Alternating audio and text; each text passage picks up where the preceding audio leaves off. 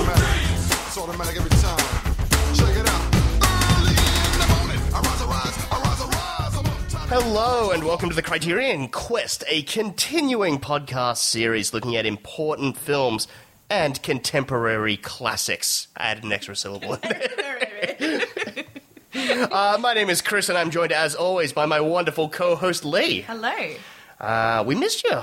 I think it's been, We've got our... the schedule's all out of Yeah. whack, so yeah, we've been banking episodes in advance because Lee's got a very hectic schedule coming up, so we haven't sat down to record an episode of in person for a very long time, actually. We did one during lockdown. We did 2 during lockdown, but they were via Zoom, so it's been... I hate that. Yeah, it's been a while since it's an in-person record, so excuse us if we're a little rusty. Yes. But we're not alone this episode. No, we're not. There's somebody else here. Who is it? Hello, everyone. It's Josh. And who is Josh Lee? Josh is my husband. And basketball lover. I'd say enthusiast, Enthusiast. but Yeah. yes, I guess with basketball, I have a very big passion. Unfortunately, that doesn't translate to talent. So. So we wanted Josh to join us on this episode because for the longest time I thought this movie was about golf. So, yes. See your problem. Wah, wah, bad joke. But before we get into this week's film, how you guys going? Good week? Yeah. Bad week? Good week. Seen anything interesting? What have we seen? No. I saw the trailer to the Tomorrow War, which looks pretty lame. And all reports have gone that way. Yeah, I'm still yet to watch it. I really do want to watch it, mainly because Mike Mitchell is in it, who is somebody that I really like. He hosts the Doughboys podcast, and he was in Love. Yeah. Who was he in love? The guy who shacked up with Claudio O'Doherty. Yeah. Oh, Yes, yeah. Yes, I'm a fan of Mike, so... And who's Mike's the my boy? man Mitchell. There's Yeah. an Australian as well, who is I think she plays like a blonde doctor. She was in that ABC TV series Stateless. I've forgotten her name though. I have no idea what you're talking about. Oh, you've got Nah. Chris. Chris Yeah, always knows everything. No, when we get to, like, Australian TV, I'm just like, I don't know. Or blonde women, I'm like, I don't know. She's You're married to a blonde woman. Yeah, she dies. I think she's in The Handmaid's Tale as well. And anyhow, sorry, but she's It's good to see Aussies doing well. Yeah. But you saw something this week, didn't you? Yeah, I got to go to some of the occasional lovely perks from my job. I got to go to a new cinema opening. How cinemas are... Like, I'm not saying, like, a cinema reopened for business. It was, like, a brand new complex opening. How they're pulling that off post-COVID, good for them. More power to them. But I got to go and see Black Widow earlier in the week. Ah, excellent. Yeah, and my review of that is it's a Marvel movie, so it's 3.5. It's fine. Yeah, it's totally praise. like There'll be another one next week. yeah. You watch it and you're just like, cool, that was fun. All right, we're moving on. I am not shook. I will say, like, I mean, the one bonus saving grace that this one had, apart from having, you know, Rachel Weisz in a smaller role, but fucking second lead Florence Pugh coming Yeah. in like absolute rock star. So she's Call her Pug. Florence Pugh. Pugh. Righto. Pugh. I don't know. Pugh. I think it's Pugh. Florence Pugh. Pugh. Sounds like you Pugh. spewed. Yeah. But yeah, no, I mean, she's amazing as she always is. I took as my date a friend and previous guest and like fairly frequent commentary co-host Mike came along with us, and yeah, we were just he'd never seen her in anything really before, so he was like, yeah, she's great, and we were commenting that it's kind of fun that Scarlett Johansson finally gets her own standalone Marvel movie after she's killed off in the main series. So yeah. Yeah. I haven't watched a single Marvel movie. Not one. Not a single... Oh, come on, you have to have seen at least, like, one of them. Like, Guardians of the Galaxy, Okay. Avengers, I beg your pardon. I have seen Guardians. any Iron Man, Thor, No, nothing? Nothing. That's it. Like, you're not missing... I'm a rarity. Yeah, because they're just so fucking many of them. It's And- like, where do you start? And the problem... Yeah. The thing with the Marvel films is they're adequate. Like, like, you watch them and you're just like, that was super fun. I'm never going to think of that film ever again, but it was entertaining while I was Yeah. watching it. Like, they're solidly done. And what was kind of cool about Black Widow is it was made by an Aussie. It was made by Kate Shortland, who way back when made Somersault. Yeah, right. Yeah. Okay. And so for the first half of the film, it's really shot like a Kate Shortland film. Lots of handheld, like short depth of field. I'm like, oh, this is different. And then it just slowly shifted. Just Marvel Action, movie. There's a base in the CGI. sky that they've got to blow up. Yeah. like, So Marvel's bringing the Antipodeans into direct Marvel films. I guess so. I like that you don't just poo-poo on them, Chris, though. Like, I think they're an easy target for that sort of thing, and I Yeah. think it's good that you can just go in with an open mind and enjoy it for Oh, what it they've is. definitely got their place in the market. Yeah, for sure. I mean, Oh, what a fuck, place. they are the market. Yeah. But I mean, it's they're fine. Like, you know, it's like, what do you want? it's a big blockbustery thing. It's fine. It's fine. I had fun while I was watching. There was free popcorn, super comfy Sweet. reclining seats. It's fine, and it was free. Make you a T-shirt that says "It's fine." It's fine. What was the new cinema complex? Where, It was out in Altona North, so it was a hike. okay. So it was a free ticket, but it was probably about $20 in petrol. But yeah, I guess moving on with all of that stuff. As we said, we've been kind of recording these a bit out of whack. Yeah. So at the time of recording this, no listener mail. But if we get some on our F for Fake episode, which we might, because I'm hoping we do, because we did not like that movie. If we do, I'm gonna cut it in right now. Oh my god, we did actually get some mail, so it was good that we pre-recorded that little break. So I'm going to jump in here quickly. No Lee, unfortunately. She's a little bit tied up at the moment, both working full-time and studying full-time, and also the fact that we're in the middle of a massive lockdown here in Australia. So, unable to get her along to hear some of this mailbag stuff, but I have passed them along, and she loves them. So, we're going to get things started with an email from Andrew Jarrett, who, again, has the consensus that pretty much across the board, everyone agreed that Lee won the tagline challenge with her absolutely convoluted, over-the-top Simpsons quote one. We had an Instagram comment that actually said, Lee's wins because it is long, convoluted, and pointless, just like the film. Otherwise, I will jump into Andrew's email where he said, yep, Lee nailed it again. So in addition to thinking that Lee nailed the tagline, he also thinks she nailed the film's idea. He says, it's all Wells's experiment. It's audience manipulation. Even when he's smashing you over the head and telling you that you're being manipulated, you can't stop it. And and I think the correct response to the film is frustration and confusion. We were definitely on board with you there. The only true truth, I think, is all the men gazing over Orson's girlfriend in those candid park scenes. Those pervs staring at her are the only honest response in the whole film. He did say that he respects the doc, but it doesn't mean that he has to like it, which is a complete and utter thing that we totally agree with.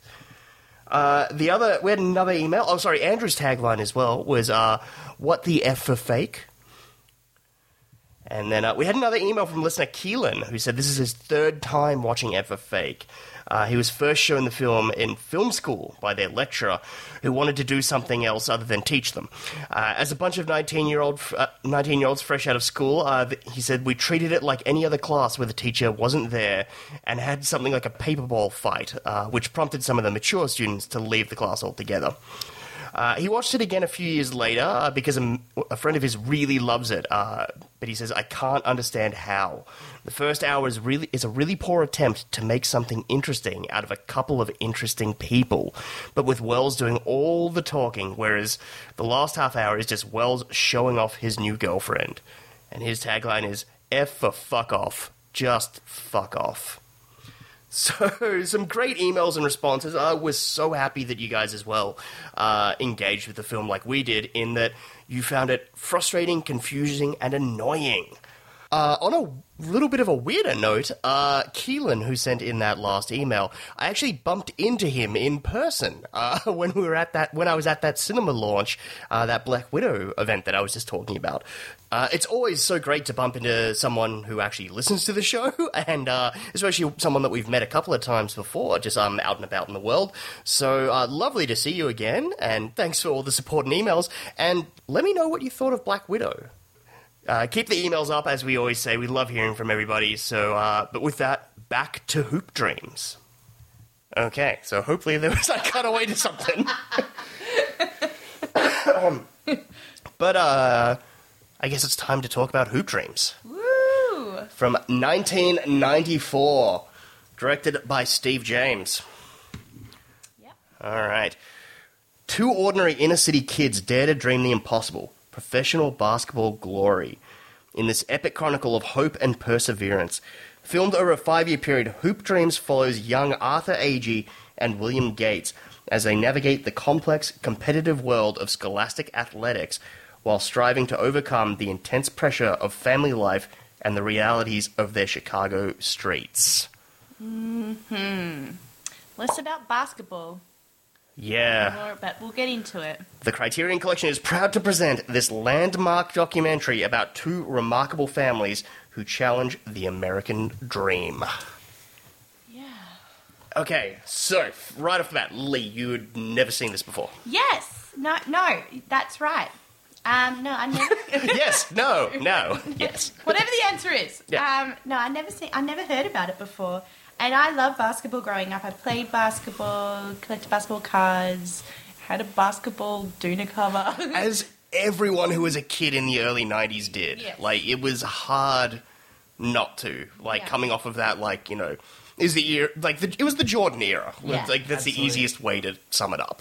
It was probably like the most popular sport of the 90s. And this is Yeah. coming from someone who knows nothing about sport. Yeah. And I think that says something. Yeah. Well, I mean, like, me of all people, used to, like, rent, like, those, like, NBA Jam session videos and stuff from the video store, like, was obsessed with basketball. Yeah. I used to go watch it all the time, like, playing here. Like, yeah, it was great. Yeah.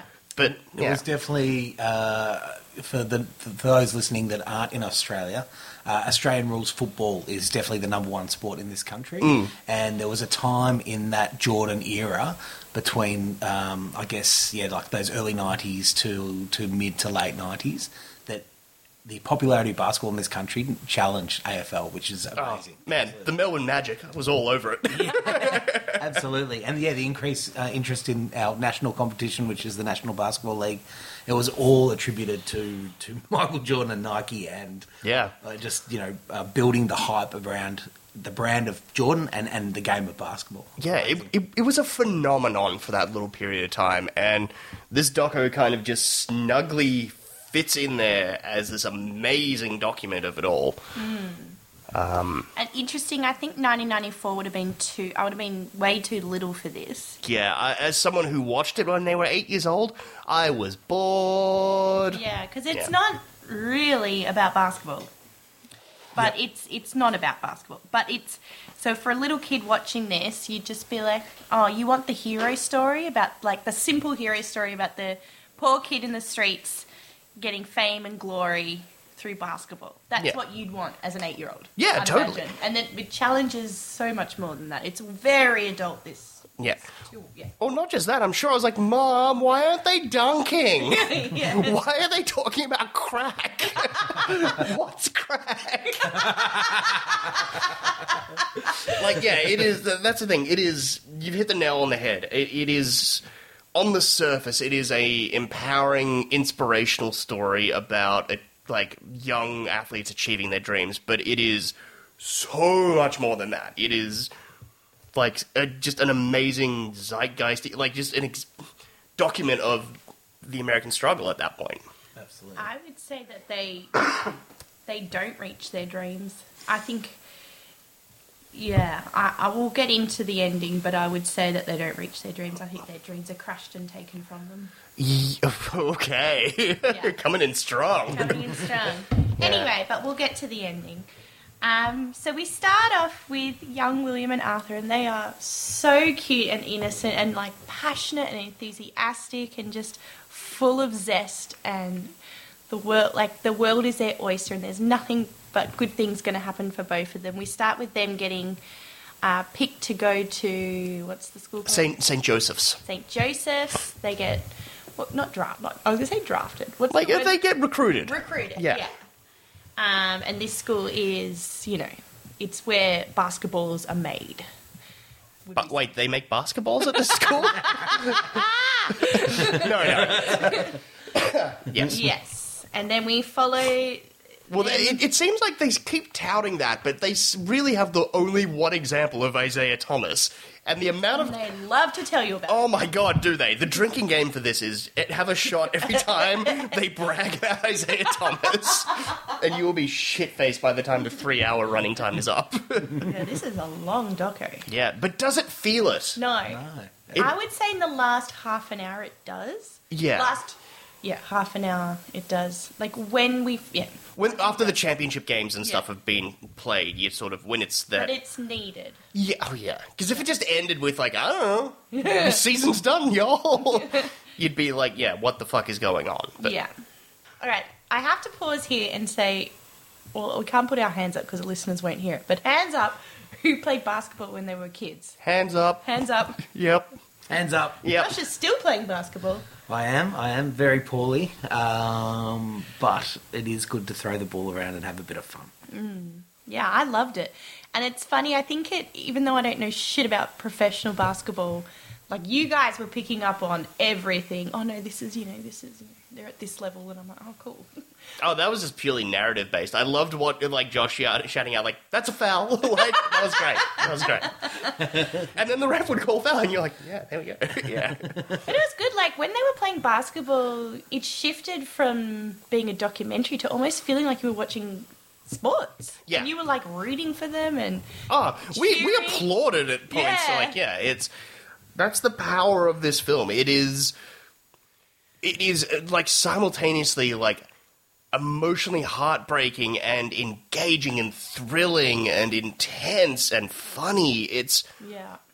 everything like all at Yeah. once, Yeah. Definitely and it's real, Yeah. which is the most insane thing. Like, I love how there's clearly no influence about these documentarians on Yeah. these kids' outcome. Like, you would think that if these kids are getting filmed, that whatever college, not college, their high school, is what I have to keep reminding myself. These are kids.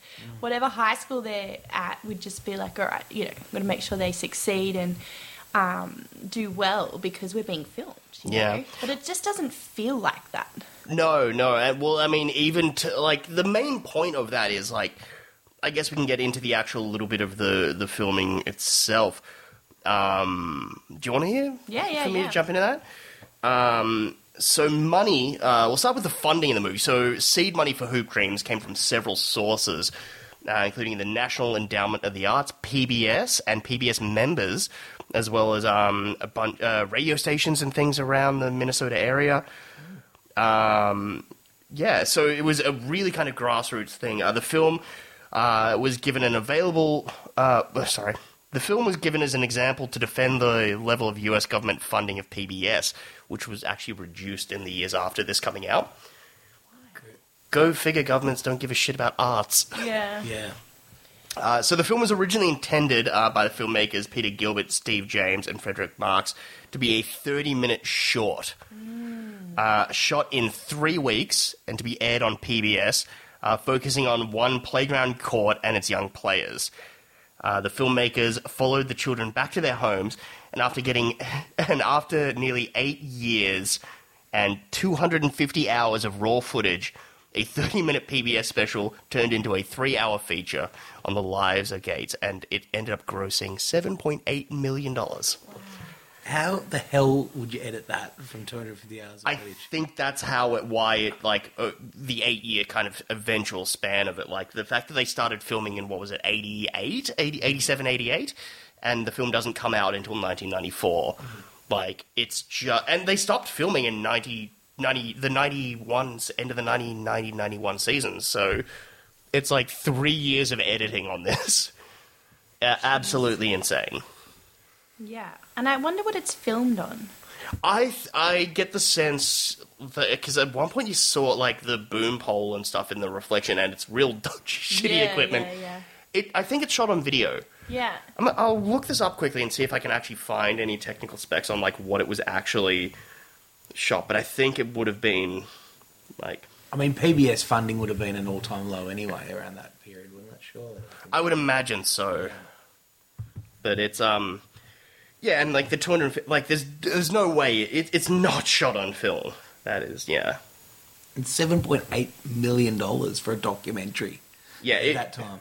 Yeah, well, we'll get into that kind of later on in the episode about like the legacy and the impact that this film had. But yeah, it was shot on a Betacam SP. So Dad said always to get beta.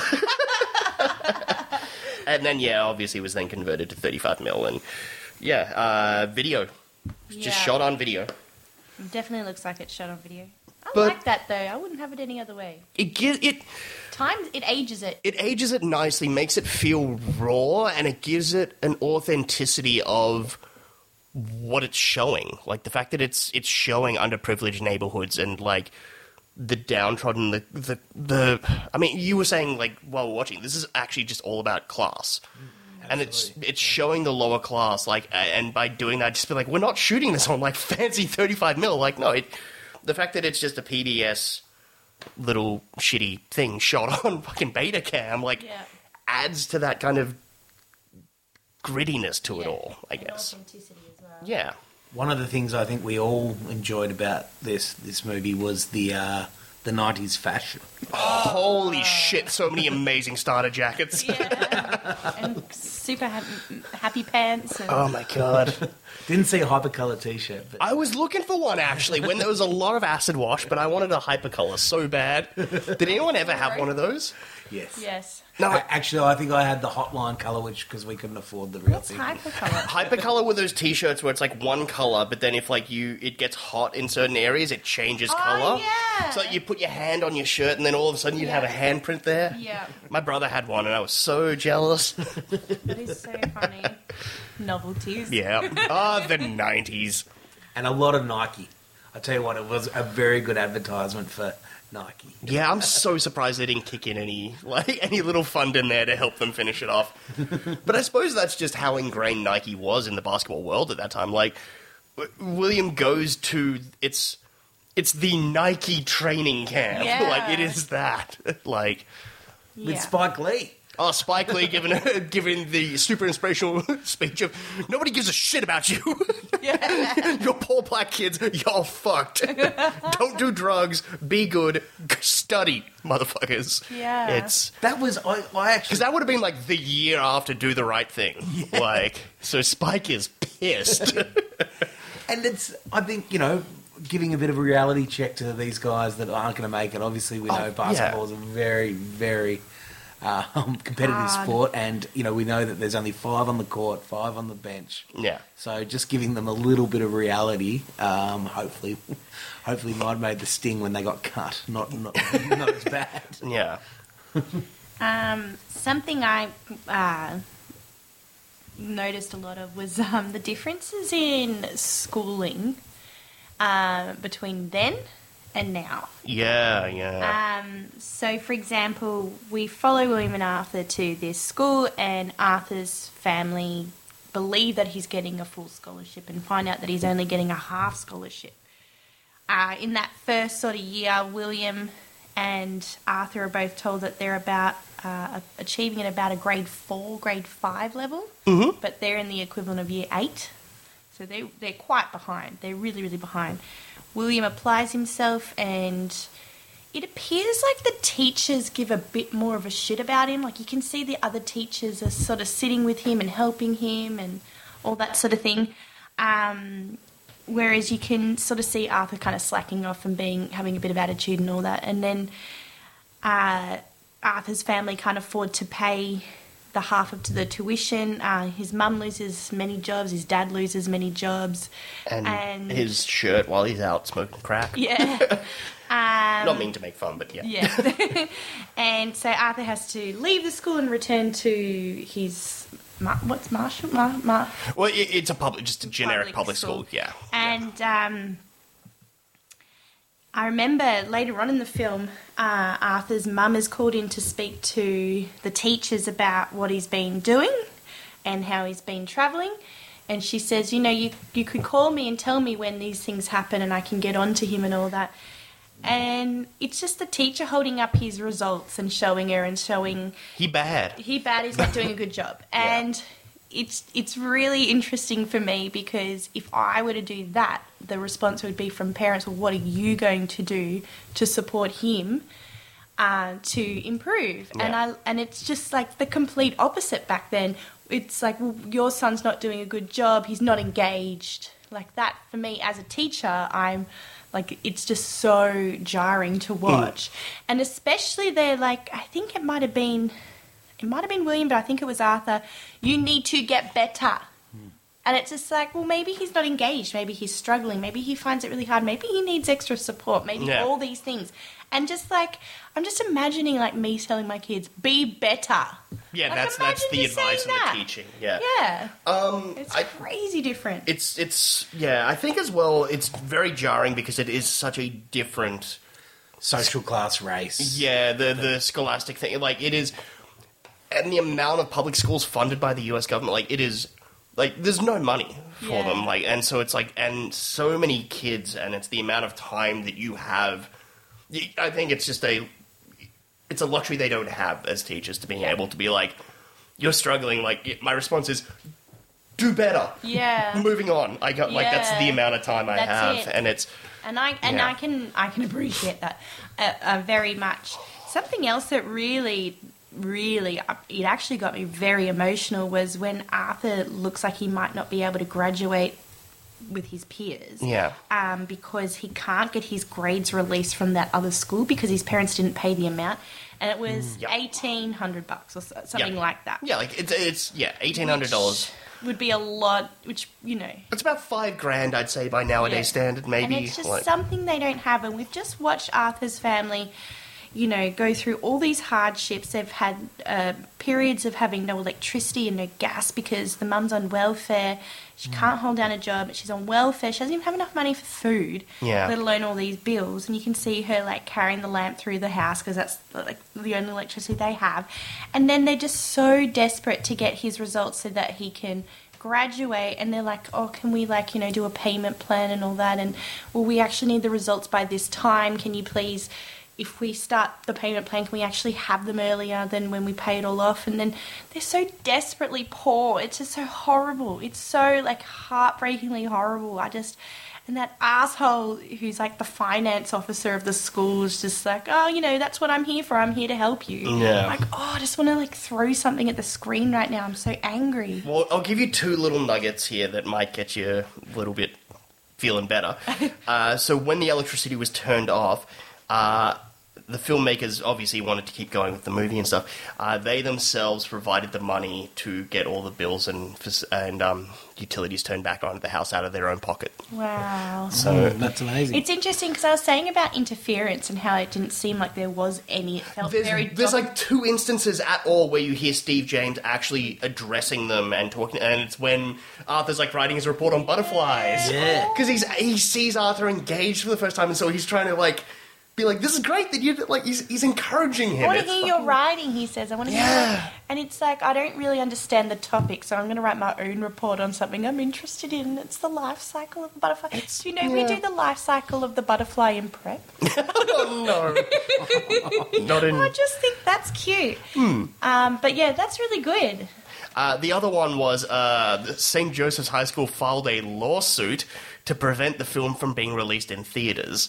They claimed that they were told the film would air on PBS and accused the filmmakers of misrepresenting and defaming the school. Really? Yeah. The two sides reached a settlement, and the filmmakers went on to create an academic fund at the school. Go fuck them and their stupid school. Wait. You mean Catholic private schools no, only I didn't want say that. money and horrible? Wait, what? That coach was fucking horrible. The Yeah. whole reason bloody William gets an injury is because he pushes him too far. And Gene Pingatore. oh my god. Is that his name? And I love he has the personalized license plate ping. At one point, you're just like, fuck this dude. He's the villain of the film. He is Yeah. the villain of the film.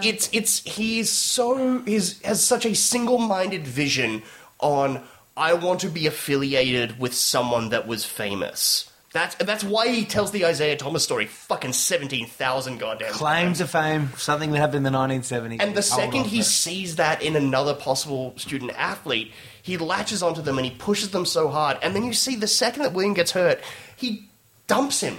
Yeah. Just doesn't give a fuck about these kids. And it's so transparent. Yeah. Yet he pretends to be the greatest coach and like the most lovely guy. But it's, you're a fucking giant piece of shit. And we can see through you. William tells a story towards the end of the film about him reflecting on his relationship with his coach because that guy's fucked. Yeah. But he says something along the lines of he was having a lot of pressure from home with his girlfriend, his daughter, his family, her family, whatever, and the coach told him to dump Push them aside. Push them aside. Yeah. Cut them out, cut them off. Cut them aside, yeah, something like that. And it's just like, this is another thing that I, as a teacher, really like honed in on, student well-being. Yeah. These boys, and you forget so quickly how little they are. We They're start at 15, 16 years old. we start with them 14 and we end with them 18. Yeah. So they're children, they're kids.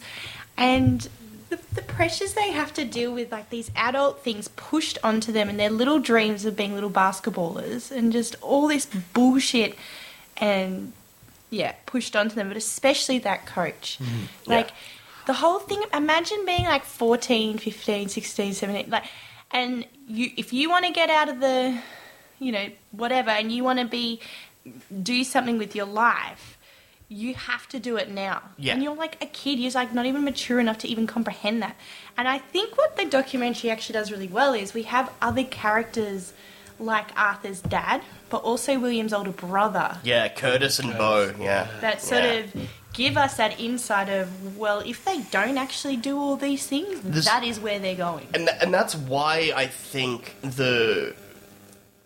like I was saying, you don't feel the 3-hour runtime, especially when it gets into that final hour, because it's the first time that they really start to lay on the pressure of what these kids are trying to get out of and the world that they're coming from. When it's just shots of driving through the like dilapidated street, like dilapidated buildings and the overgrown streets and things, and the rubble, and you see a Steve James be like, the other day Arthur was held up at gunpoint, and you're just like, whoa, what, like, so he doesn't win the championship, but he comes third, and he's just on cloud nine. He's very, he sat in Mr. He's very happy. And then the next thing we know is he's been held up at gunpoint. He's, got a bruised face. His sister a week earlier was held up at gunpoint. and You could see in his face when they were interviewing him that shock of, that absolute shock of being held. he thought he was going to die. I know, And- absolutely. It was really emotional. And his best friend just got jailed. His cousin. Oh, his cousin. Best friend and cousin, yeah. Oh, were they cousins? Mm-hmm. See, you guys picked up on a level of detail I didn't. But Shannon, his cousin, yeah. Shannon has been put in jail for drug Drug dealing. dealing. Yeah, and it's just like, fuck. Yeah. Well, that's the thing. Like, it's the film so cleverly establishes itself. Like, the first hour, we'll say, is really just about these kids playing.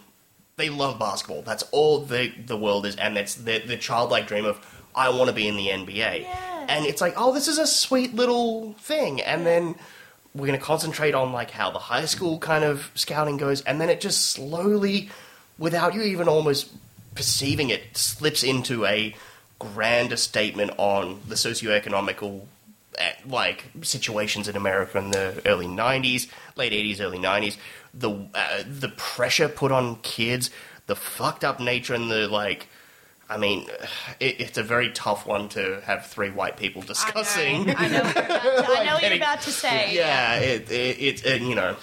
it's tough.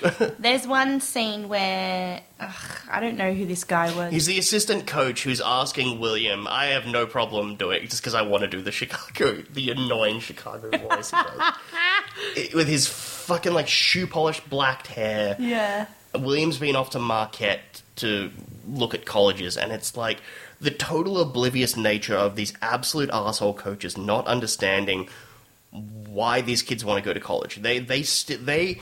They're viewing it as the myopic dream of when they were little kids of like, oh, they want to get to the NBA. That's all. That's all they're viewing it as. They're not seeing that William wants to get to a good college so he can get the fuck out. Yeah. He just thinks it's he just wants to be rich and famous and be in the NBA and will be the first chapter in that biography. Yay. Yeah. And so with his fucking shoe polish hair, he's like, so how they treat the blacks up there. And you're just like, what the fuck is... And you can see William is upset that he's having to be forced into this conversation of the blacks. Yeah. You see many black kids up there? They treat the blacks well? You just fuck off, dude. You're a monster of a person. You are a monster of a person, but it's You don't care about the well-being of this kid. No. At Nobody all. cares about the well-being of the children at all in this film. He's learnt from the best, though. Jane Pingatori. Yeah. Complete and utter cunt. That was the thing. Like, I realized when you had the Marquette college scouts coming round to the Gates house to, like, talk to William about, like, hey, this is what we're offering you and things. Coach is there. Yeah. He's, like, that's how much of a deal and, like, he's weaseled his way in to be, he has a say in this kid's future. Mm. He should not at all. Mm. Especially after what has, like, transpired in the last year. Like, ugh. And Coach Pingatori was there in that school and in that institution for over 50 seasons, 50 years. That's insanity. Even after Dug this in like a movie? tick. Dug in like a tick. Even after this movie? Yeah. 2019. 2019, he was coach, and he died that year. So he was still coaching, head coach, till he was 82 years old. Let me guess. Heart attack? I'm surprised he wasn't having Dumb fun doing beers. this film. Died at his home, it says. Yeah. Heart attack. Yeah. Yeah, definitely. But I'm thinking, like, are we viewing this the same way people back then would have viewed it? Or are we viewing this with our... I think it's... I think, yes, Gene was an absolute asshole, right? But to be the best and to be an NBA player, you really need that level of intensity and ruthfulness as a coach, to make sure that they know what is expected and what is... I think, yeah, he's definitely, that's fine. But to completely disregard their well-being... But he doesn't think he is disregarding their well-being. He thinks he's preparing them for the future and the trials and tribulations that they're going to come, like, that are going to face them. And he's not, like Josh is saying, he's not wrong. Like, to be an elite athlete and be in the NBA, you've got to meet a certain standard. But he's also not taking the time to understand that they're fucking kids. And I'm sure, like, in later years... maybe the St. Joseph's program might have developed a little bit differently. Adapted slightly. But yes, this was in the mid-90s and there was a lot of pressure, and especially with, I guess, the popularity in that country as well, with how big and I think was. that's part of the great legacy of this film, is actually shining a light on a lot of the unnecessary pressures that were put onto, especially high school level scholastic athletes. Like...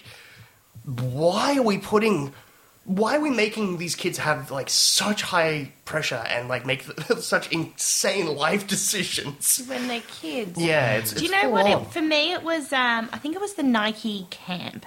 But it was just all those overweight, middle-aged, balding, grey white men. Yeah, with the their beady notepads. eyes. And it's just like, when there's money to be made, watch the white men flock in. And exploit the young Yeah. black men. Yeah, they can't promise help them- but make the similes there, and it's disgusting. They promise them dreams, they Yeah. promise them dreams and fame and glory, but really they're just exploiting them for Yeah. monetary gains. Yeah, which is why I love the sequence, the quick scene where it's the St. Joseph's Scout. Yeah. Who is a black man. Earl, yeah. And he has a talking head little thing to the camera where he's just like, I question what I do every day. Like, I look back on it, it's like, and then he says how he gets abused and gets racial slurs thrown at him by people of his own race, and it's like, oh my god, dude. Isn't that interesting that that's not a comment made after this film's come out? That's a comment made during the film. But the only person that is actually hyper aware of the simile of what is happening with American history and what's happening here is a black man. Yeah. Like, the white guys are just so fucking oblivious to it all, and it's just business as usual, because America. Yeah. Like, it's disgusting. It's Yeah. actually foul.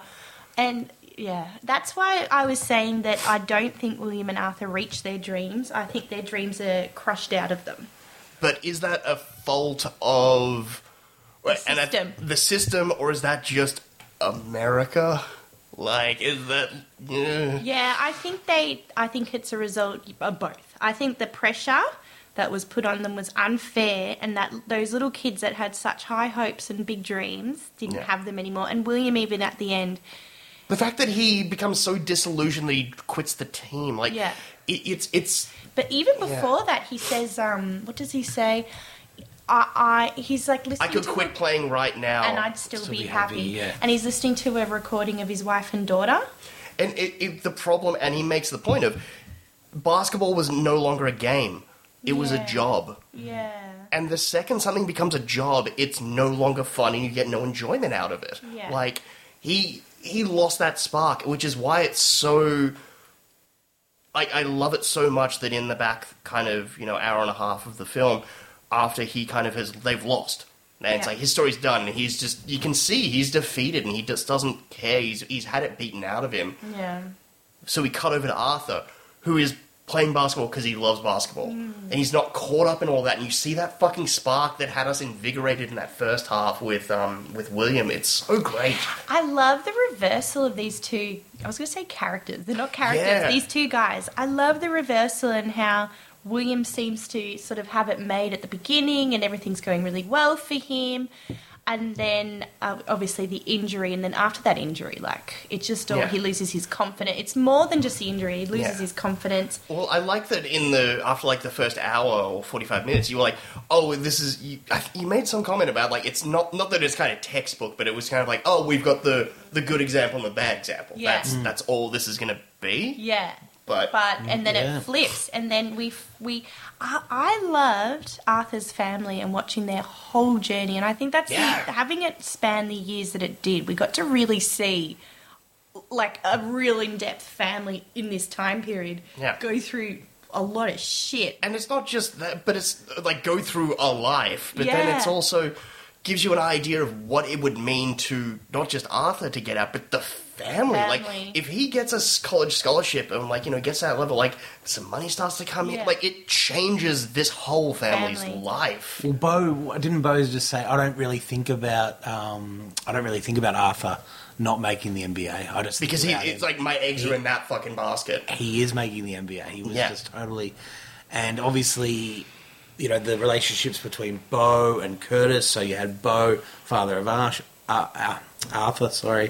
who thought he could have been a pro ball player. I don't think he ever could have been. But No. Well, awesomely exemplified in the hyper-competitive one-on-one scene towards the end, where you're seeing a former crackhead going at his son, I'll fucking take you down.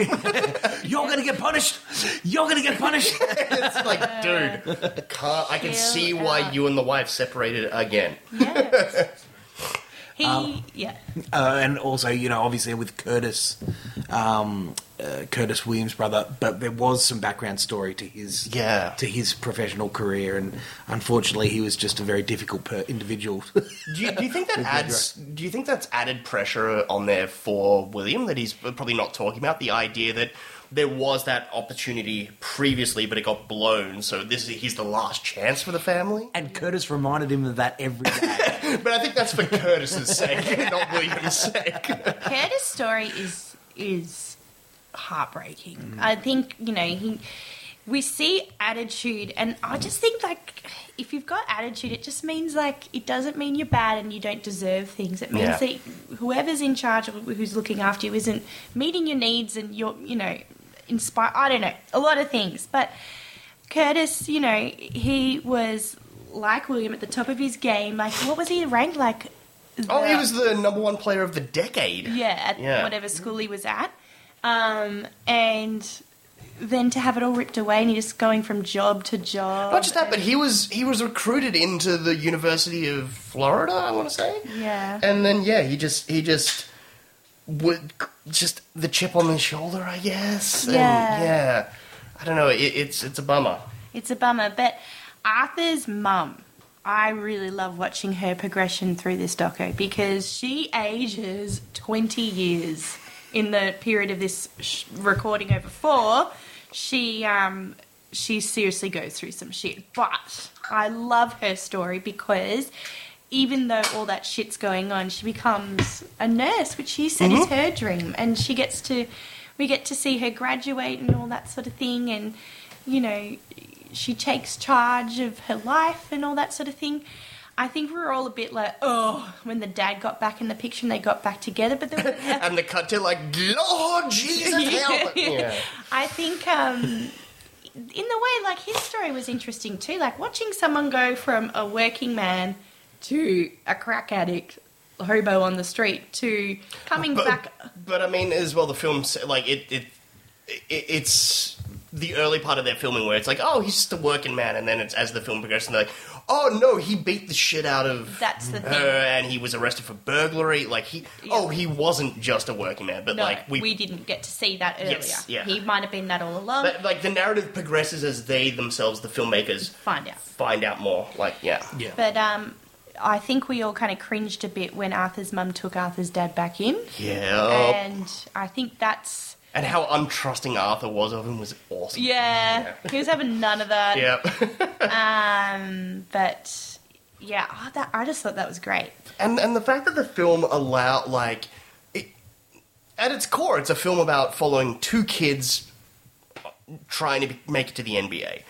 But the film takes, like, 10-minute detour to follow the mum finding out she got the top grades in her nursing course and breaking it. Like, the film doesn't need to show us that. No. But we, like you said, we care and we've invested so much time into all of these people that we're like, no, we need to see that. Yeah. And they It so makes it smartly know to, like, that. what the story they're telling is. Well, I guess the journeys of both William and Arthur are shaped and moulded by all these people around, like, within That's the true. family, and to get insight into these people, because, as you mentioned before, like, Bo and Curtis were like, these guys are our tickets, Yeah. these guys are our tickets, and especially with Curtis, it was more like, it could have been me. It's now the it's my living baby vicariously through. A- Yeah. Absolutely. And to see those backstories, it sort of forms how Arthur and William have gone, even the formative years prior to being, the filming started at 14, just seeing how that sort of developed as well. So Yeah. Do you think? Well, I mean, it's that whole documentary thing of the influence of it all. Do you think the pressure would have gotten? Do you think? I'm trying to think of the way to phrase it. Do you think Pinkatori would have applied that much pressure to William if there wasn't the camera crew around, and he kind of? Because William essentially goes through a bit of a breakdown by the end of this film, like not just physically but mentally as well. You can see he's a broken man.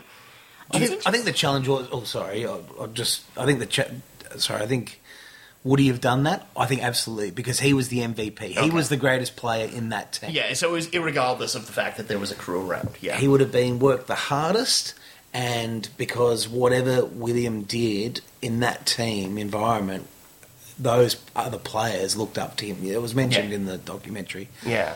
And if he is slacking off or falling out of favour with the coach needs to be seen to be riding him, and then Make the example of him and absolutely. Yeah. I think that would have happened regardless of the cameras, for sure. Yeah. Yeah, I actually can't say. I felt like there wasn't the pressure. I felt like removed from the cameras a lot of the time, and I forgot about them, Yeah. which is interesting for a documentary when people are looking down the camera Yep. a lot. So, yeah, I can't say. Well, that's the interesting thing, especially the time and place when this documentary came out. Because it's shot in that style where you kind of forget that you're watching a documentary. You're just watching a film. Yeah. This was kind of the first to do that. Prior to this, it was really a lot of talking head interviews heads, and B-roll footage. Like, not all, but predominantly it was...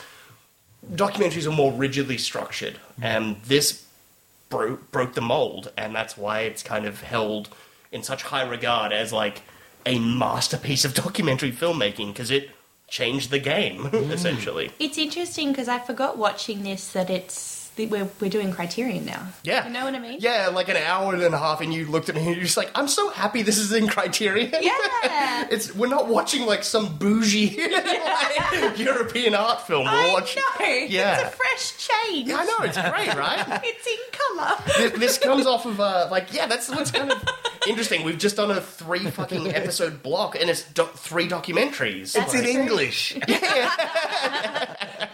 It's shot on video in Betamax. It's definitely the cheapestly produced doco we've seen so far in the collection. Well, I've seen so far. Was that English?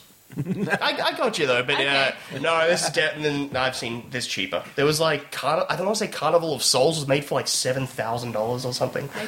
Well, I didn't. like it, but yeah, Too cheap for me. it was like gonna be like a Twilight Zone episode. Like yeah, Well, I think maybe the cheapest doggo I've was seen. made for 700,000 yes, US. yeah.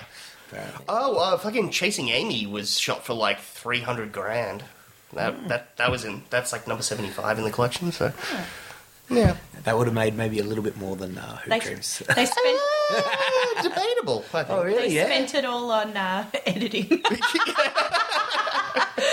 Wait, oh, you mean Hoop for Hoop Yeah, Hoop Dreams? Dreams. Man, like, yeah, it's just seeing what they managed to capture. It like, I can't fathom making a documentary like this, like where It's you just essentially live with these people. And listen. Yeah, And Yeah. just like they're the kind of heroes of the story, and they're honest and they're open and they're generous Yeah. with their time and everything, and very honest. yeah, and the absolute intelligence of Steve James, Frederick Marks, and Peter Gilbert to.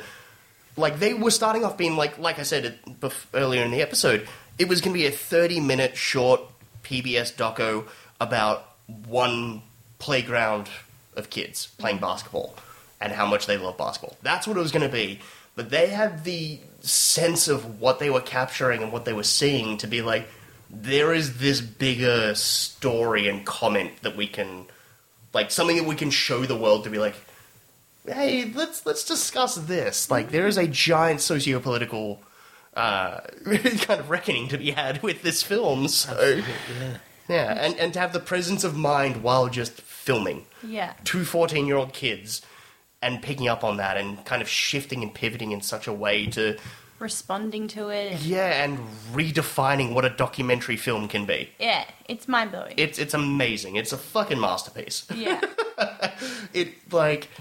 And super entertaining. Like, the fact that Yeah. it's 3 hours long and it does not feel it. Yeah. I know what you mean. I saw the running time. I'm like, duh. Yeah. That's a lot of basketball. Yeah. I liken it to, like, I recently have just been rewatching all the Tarantino films because I'm reading the Once Upon a Time in Hollywood book, which is great, by the way. But most of his films are, like, close to 3 hours long. It's the thing of, like, I hate when people complain about a movie being too long. A movie is never too long if you're fucking entertained True. and engaged with it. True. Like, and that's what this is. Like, the 3 hours flies by because you're, like, invested and you give a shit. And, like we said, it's funny, it's entertaining, it's heartbreaking, it's Yeah. everything. Yeah. Yeah. It's definitely heartbreaking. Any final thoughts before we get into some kind of trivia and all of that? No. No. I think I just really enjoyed it. I think I watched it when I was it came out in '94. I think Dad hired it at home I would have been, or this is showing my age, but I would have been about 14 at the time. So the age of the boys at the beginning. Yeah, around that time, and I was heavily into basketball. It was quite challenging because obviously the Content's a bit. as Chris mentioned, what's crack and all that sort of stuff. I didn't know what that was either.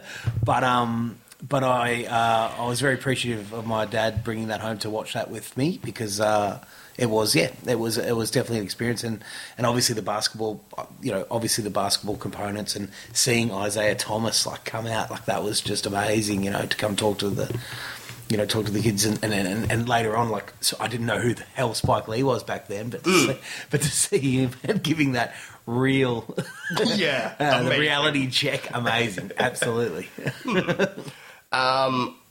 Before we get into the trivia and stuff, I think there's one important thing that we have to address, though. Yes. I think we need to find out what Claire thinks this film's about. Ooh. Absolutely. What does she think it's about?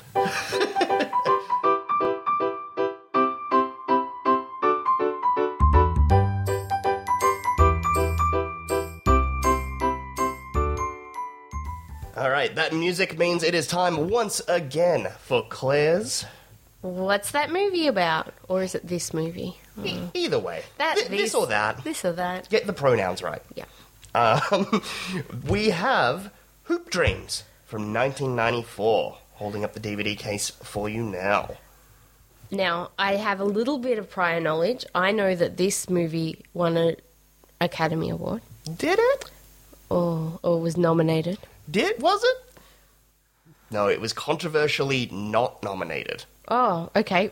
Fuck, I know nothing then. It's a documentary. It's a documentary. Yes, it's a documentary. It's one of the biggest documentaries of the 90s, and it was controversially not nominated. Look, I may have even seen some of it, but I do not remember anything about it. I believe there's kids playing basketball, and they want to, like... They have dreams? They have dreams. There's kids playing basketball, and they, like, have dreams to be, like... What's the basketball? NBA? NBA, yeah. And they want to be in the NBA, and it's, like, following their dreams, like, interviewing them about, like, their journeys. Like, most of them aren't going to make it, obviously, if not any of them would ever make it. But it's just, like, interviewing them on their, like, thoughts and feelings when they're, like, teenagers. Yeah, all right. Yeah, short, concise, to the Yeah. point. I like it. Documentary, it's so much easier to be like, this is What it's about, yeah.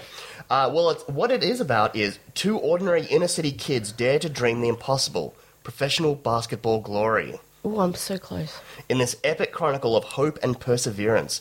Filmed over a 5-year period, Hoop Dreams follows young Arthur Agee and William Gates as they navigate the complex competitive world of scholastic athletics while striving to overcome the intense pressures of family life and the realities of their Chicago streets. Okay. So you were not far off. Not far off. See, I think I might have seen a little bit, but I might not have. It is just focusing on two unique individuals. That's why when we watched Boy State last year, I kind of likened it to a political Hoop Dreams to some degree. I didn't watch Boys State either. Oh, that's right, you didn't watch that one Yeah, with me. because you were so in love with it, and sometimes I'm contrarian because you're like, I love it, and I'm like, well, I'm not going to watch it. I don't give a shit about this. Where's Girl State, motherfucker? That actually exists. Okay.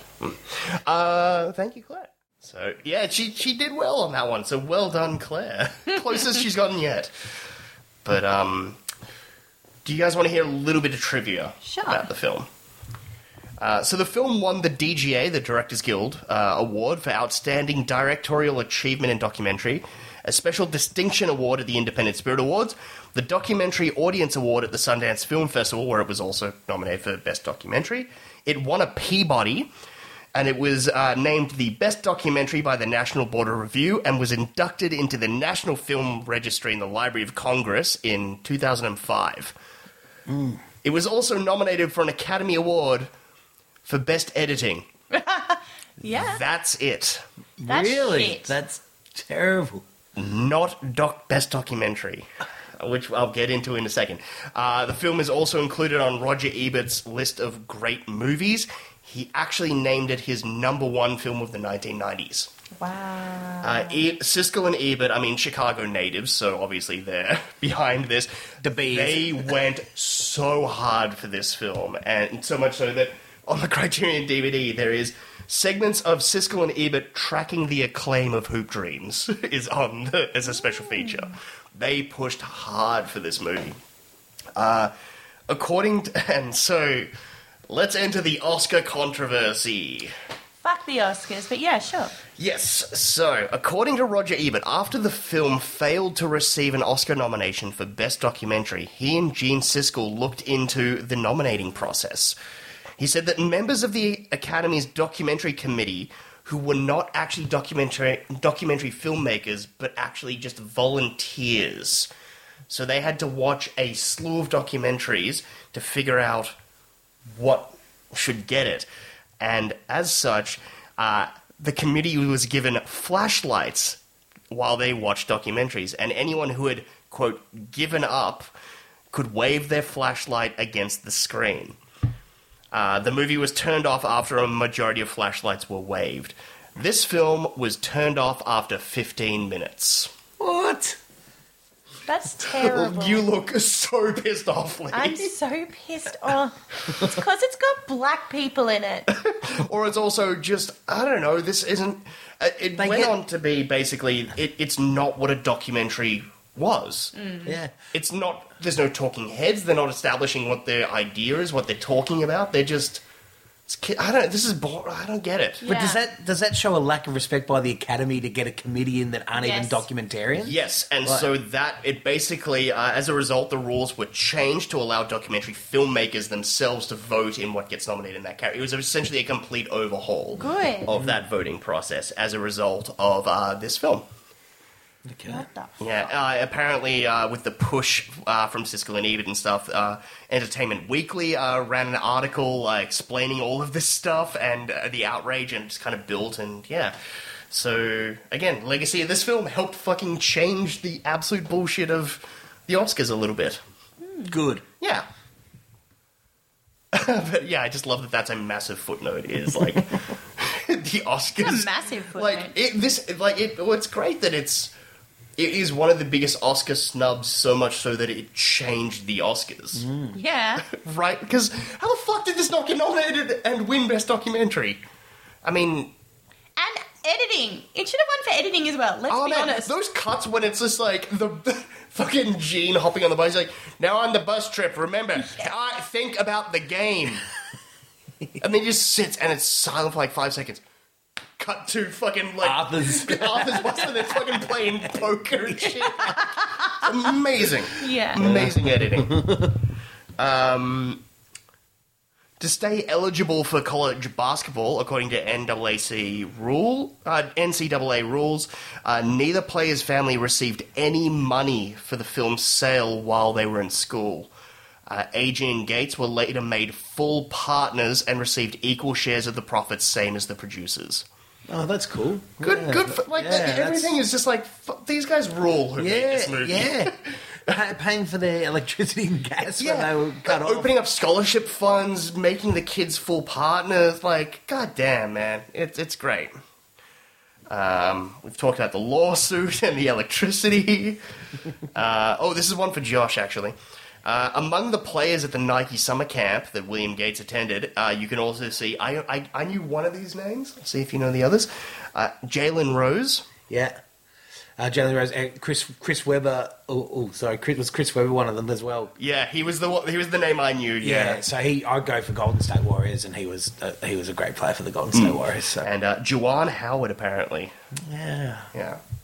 I found this interesting. In a 2010 interview with Bill Simmons, Steve James claimed that he had two small regrets about the documentary. First, he would have shot more footage of Arthur at school to show his academic struggles. Yep. And second, he wouldn't have included footage of Arthur auditioning as Isaiah Thomas. What? I've messed that up. Sorry. He would have included footage of Arthur auditioning to play Isaiah Thomas in A Mother's Courage, the Mary Thomas story, a made-for-TV movie from 1989. Yeah, super weird, right? Hallmark. Yeah. Yeah.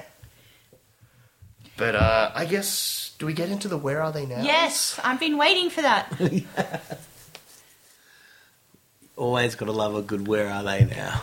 All right, so Arthur Agee was chosen as the number one pick in his newly formed USBL, United States Basketball League, by the Florida Sharks in 1995. He was released by the team and was quickly picked up by the Long Island Surf. He eventually ended up in Canada playing on the Winnipeg Cyclones team. So not NBA, No. but something close. Kinda, yeah. Well, he made a living playing basketball. Yeah. Oh, that's good. He was still passionate about it, I suppose. Yeah. Similarly, the Agee family moved out of the neighborhood after the film was released. Arthur had said that a lot of his friends had died and that he vowed to leave, especially after he was robbed at gunpoint. And apparently the family moved to Arkansas. A lot of his friends had died. That's awful. I've got William's one, where he eventually ended up. Yep. William Gates became a church pastor in the area where the Cabrini Green projects were once located. He was in a terrible state personally when he began being involved with the church, and had a lot of people whom he had known personally from Cabrini become part of his congregation. Arthur Agee's dad, Bo, also became a church minister after he had been given a second chance from his blah blah blah blah blah. Yeah, we know that in the film. Yeah, I could have sworn one of them ended up playing for the Harlem Globetrotters for a little while, but I can't find that info again. I might have Right. read that differently somewhere. I Maybe don't know. one of our listeners might know that and they can let us know. Yeah. Do we know what happened to Curtis? Do you want to talk about what happened to Curtis? I think we need to. Curtis was murdered? Oh, what? Why are you laughing? I was kind of like, the reason I'm like scanning through my phone to get this info now is I didn't have it on my sheet because I'm like, do we want to get into the bummer stuff? Well, I guess when you're that invested, you want to know. I suppose. Yeah, I believe Curtis was shot and killed. So I think it was what I read was a love triangle. oh Yeah, yes, so a jaded lover Okay. shot and killed Curtis. So Fuck. yeah, And William, his brother, became a pastor. no, that was his dad, and then his dad died as well. but William became a pastor. Yes. Oh, mean, sorry, that's- yeah, yeah, sorry, yeah, yes, Yeah. Okay. Interesting. Okay. yeah. All right. Just needed a moment sorry, there yeah, to sorry, yeah, decompress, sorry. everybody. All right, so before we wrap this bad boy up, have you got some taglines? Yes. Hoop dreams. What hoops may come. It's terrible. I know it's terrible. I can think of another one. You tell me yours. I was struggling, so all I've got is hoop dreams. Small lives dream big. Aww, that's cute. Joshy? Hoop dreams. Hoop. There it is. We have a winner. So we'll move on to the actual Criterion edition itself. So it is still in print from Criterion as a 2-disc DVD or a 1-disc Blu-ray. It's available on the Criterion channel, but it comes with the special features of 2 audio commentaries, one with filmmakers Steve James, Frederick Marks, and Peter Gilbert, and one with the film subjects Arthur Agee and William Gates. Life After Hoop Dreams, a new documentary that catches up with Agee and Gates and their families. Additional scenes, collection of excerpts from Siskel and Ebert, tracking the acclaim of Hoop Dreams. Original 1994 music video for the film's theme song. Trailer, as well as the usual booklet and essays that Criterion usually do. That's good features. Yeah, it's a solid edition, this one. Yeah. But I guess, unless we got anything else, that'll wrap us up for Hoop Dreams. Cool. Yeah. As always, the usual rigmarole of Lee's killing it over on the Instagram at Criterion Quest. You can follow me on Twitter at Criterion Quest as well. The Patreon, where we've done away with our standard format of the audio commentary triptych, and we're just freeballing it at the moment. Free balling it. Loose and free. Yep. So at the time of recording this, we've done our first just random willy-nilly one, and it's Dirty Rotten Scoundrels, which is a fucking masterpiece. It is a fucking masterpiece, Chris. Yeah, and you should all head over to Patreon, and for the price of a beer at the pub, you can help support the show and listen to how much Lee and I think that film is a fucking masterpiece. But yeah, so just, as always, I'll link to all this garbage in the in the episode description. But thank you all for listening. As we said at the beginning, we love hearing from you guys, so keep it up. Otherwise, we will be back in a fortnight's time for Louis Bonwell, The Phantom of Liberty. Back to reality for you, Lee. Oh, no, it's fine. We've already recorded this one. I think that's why Lee's giggling. You're like, oh, I remember that film. So tune in a fortnight's time for that. But otherwise, for this week's episode, I'm Chris. I'm Lee. I'm Josh. We'll see you next time.